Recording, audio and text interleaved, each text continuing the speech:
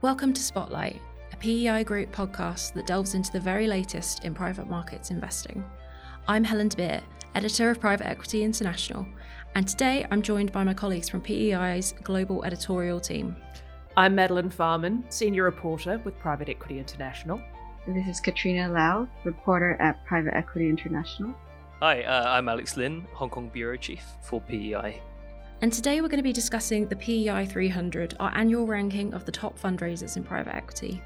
Each year, PEI Group's researchers and reporters collaborate to produce this ranking of the industry's 300 largest fundraisers by how much capital they've raised over the last 5 years. You can find the full list and all of our reporting on the 2023 ranking on our website at privateequityinternational.com. Today, we're taking this opportunity to dive a little bit deeper into the results of this year's list. Who came out on top? Which firms have struggled with their fundraising? Has the difficult macro environment already had an impact on firms' 5-year totals, or should we expect to see that in future iterations of the list? We're going to be looking into all of this and more in this episode of Spotlight.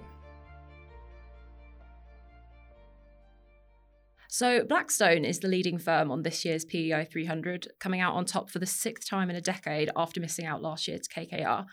Madeline, let's come to you first. You spoke with Blackstone about their win and also discussed their overall fundraising objectives. Can you share with us some details of the conversation that you had?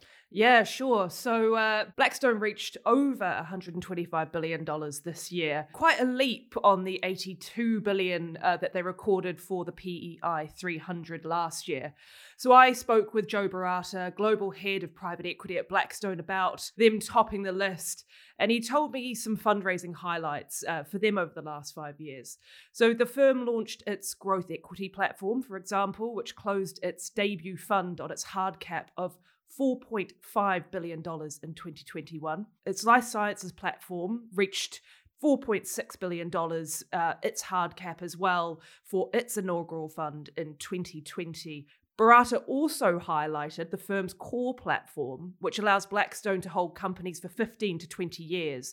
The firm's second core fund, which is more than 70% larger than its predecessor, closed on $8 billion in 2020. Not to mention the firm's out with its latest private equity flagship, Blackstone Capital Partners 9, with the firm looking to raise an amount substantially similar to its predecessor, which closed on $26 billion in 2019. What I'll also mention, this year's list marks the first time that 3 firms, Blackstone, KKR, and EQT, have exceeded that $100 billion mark. Only last year, KKR was the first firm to break the same barrier. So when you were speaking to Blackstone, did they have any thoughts on what is driving investor interest specifically in their PE products, specifically in such a heated market? What do they think is drawing in investors to them? Yeah, absolutely. So Joe essentially told me that the firm sticks to its knitting. Its flagship, for example, is a control strategy, seeking out large companies, and that's what the firm goes out and does, he told me. He also mentioned that the firm acts with a healthy measure of risk management. This means it's not investing its capital over a compressed period of time or over-concentrating in one narrow sector vertical.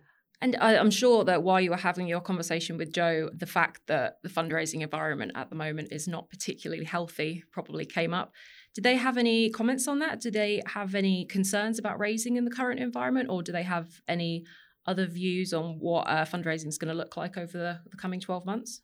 Yeah, so I think the fact that Blackstone's chief operating officer, John Gray, indicated on the firm's first quarter earnings call that its next private equity flagship will be in line with its predecessor, Fund 8, closed on $26 billion, and it was around 45% larger than its predecessor. That paints a picture, right?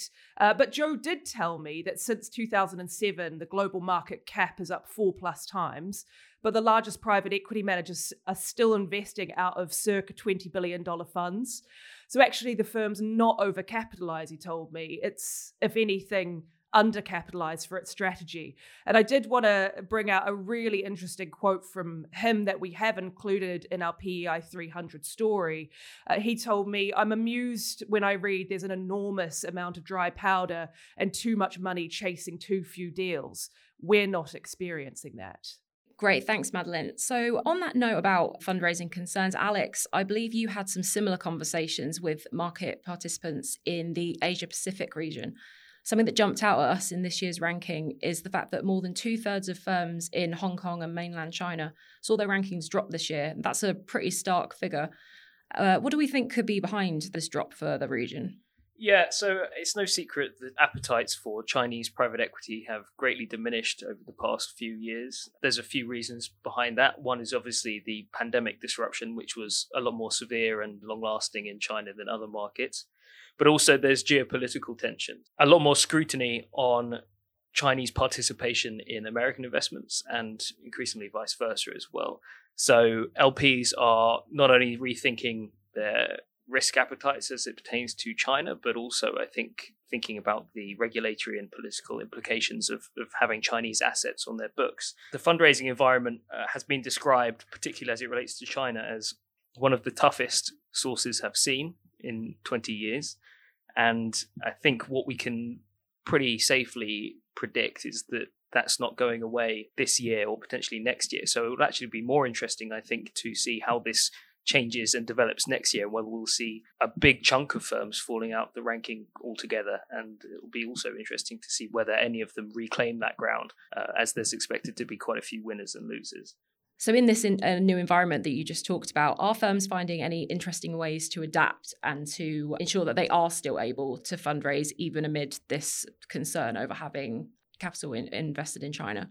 Yeah, so market sources tell me that Chinese firms are attempting a variety of measures, I guess, to try and help with their fundraising and their perception among international GPs. So some are essentially trying to pivot and rebrand themselves as more international. So that might be doing cross-border transactions, that might be investing overseas in companies that have a strong China story, i.e. a big Chinese customer base, for example, but the assets themselves aren't Chinese. Some markets that have been touted as potential alternatives for these firms to focus on are Japan, Korea, also India, we've heard as well. Another way that Chinese players are attempting to continue to raise capital in this environment is by launching renminbi-denominated fund strategies. A popular way of doing that, particularly for international players who obviously need approval to do this, is through the Qualified Foreign Limited Partnership Scheme. So essentially what that does is it enables international firms to convert a prescribed amount of international capital into renminbi. And what that does is it allows them to access this vast universe of renminbi denominated assets. So some companies might not accept US dollar investments. They might only take renminbi. So it essentially unlocks a very big, very domestic part of the market that previously they wouldn't have been able to access. And obviously for those foreign investors who are very, very bullish on the China story still, and obviously some of those do exist, not everyone has been scared off, that offers them a way to really, I guess, double down on that China story. Okay, and Katrina, let's come over to you. So obviously we've been talking about fundraising being particularly challenging this year and firms struggling to adapt to these new circumstances. But it's not all doom and gloom, obviously. And I know that you, for your research into the PEI 300 this year, you looked at several success stories. So could you tell us a little bit about those? Yeah, so actually in this year's ranking, we saw 39 new entrants and 31 of them are from the US. And one of the highest ranked newcomer is also from the US, which is Atlas Holdings from Connecticut. They're at number 152 this year, and they closed 2 funds in the relevant 5-year period, one at $1.68 billion and another one at $3.1 billion. There are also some recurrent names on the list that have shot up the list. One is Parthenon Capital Partners, that jumped 168 places to rank 114th. And the other one is Sentinel Capital Partners that went up by 153 places to rank 118th. And both of the firms are actually based in the US as well. One firm I would like to highlight is a software specialist GP called HG. So for our readers, you might have noticed this name from our cover story last month, or you can find it on privateequityinternational.com. So HG, which is based in London, they ranked number 8 this year, which is their first time in the top 10. And they shot up from ranking 17th last year. And in 2021, they were ranked 31st. So they have been consistently growing and climbing up the list. And for HG, they specialize in buyouts of software and tech services businesses, which makes it even more impressive for them to rise up to top 10 with uncertainties around the tech market. But the firm actually secured $11 billion last August for their latest large cap strategy, Saturn III. And that is $2.56 billion above its initial target. So it's even more impressive that they're closing way above target in this environment. Great. And on the other hand, what did we see in terms of some firms maybe slipping down the list, maybe not being able to hold up previously strong positions that they've had in previous years in the PEI 300? Yeah, we do see some firms that are having less luck in fundraising this year. So one of the firms is called Main Capital Partners, which is based in Hague. They were close to falling off the list, actually. So last year, Main was ranked 240th, but this year they fell to 299th on the list, so just above 300. And that's because its fifth flagship, Main Capital 5, closed in 2017, which fell out of our rankings 5-year fundraising period. And there's another firm called Onyx, which is based in Canada. They've been affected by the tough fundraising environment, and their fundraising amount fell by 67%, which caused them to fall out of the top 100. On their Q1 earnings call a few weeks back, Chief Executive Bobby LeBlanc announced that the fundraising of their sixth flagship fund would be paused because it's tough. And the sixth flagship fund had a target of $8 billion when it was launched in September last year and has only raised $2 billion by November. And actually within that $2 billion, $1.5 billion was Onyx's own commitment. So sticking with the theme about firms on the PEI reporting concerns about raising and closing funds or struggling to meet their targets, Madeline, if we go back to you for a second, we've had a few examples of this recently. Do you think fundraising confidence is beginning to fracture more broadly across private equity? Yeah, so it segues perfectly, doesn't it, from what Katrina's just been speaking about. I mean, for example, in our PEI 300 write-up, we discussed the fact that Carlyle, for example, its Carlyle Asia Partners Growth 2 fund closed below its target of $1 billion on $950 million. BC Partners closed its flagship, BC European Capital Partners 11 last year on 6.9 billion euros against a target of 8.5 billion euros, according to PEI data. And then a slightly interesting case study, and I did include this in our write-ups, KKR, which took out the second spot on this year's list, gathered $8 billion for European Fund 6, raising roughly 20% more than its 2018 vintage predecessor. However, research by Private Equity International had the vehicle seeking somewhere between 8 billion euros and 10 billion euros when it began raising in 2021. A spokesperson for KKR declined to provide further details when contacted by PEI at the time of the close. So we've been having some very interesting conversations with LPs, placement agents, and market participants more broadly. The uniting words from those we have spoken with, and I included this in an editor's letter we put out recently, the uniting words are, it depends. Responses have varied from a fund not hitting target as being forgivable to closing below a target as being perceived as a failure, essentially. Katrina, I don't know if you agree with that. You helped me out with some of these pieces. Yeah, absolutely. So some interesting points that came out of the piece that we wrote titled GPs and Market Brace for Impact. Some investors have been eyeing up lower mid-market and mid-market opportunities where deal making requires less debt.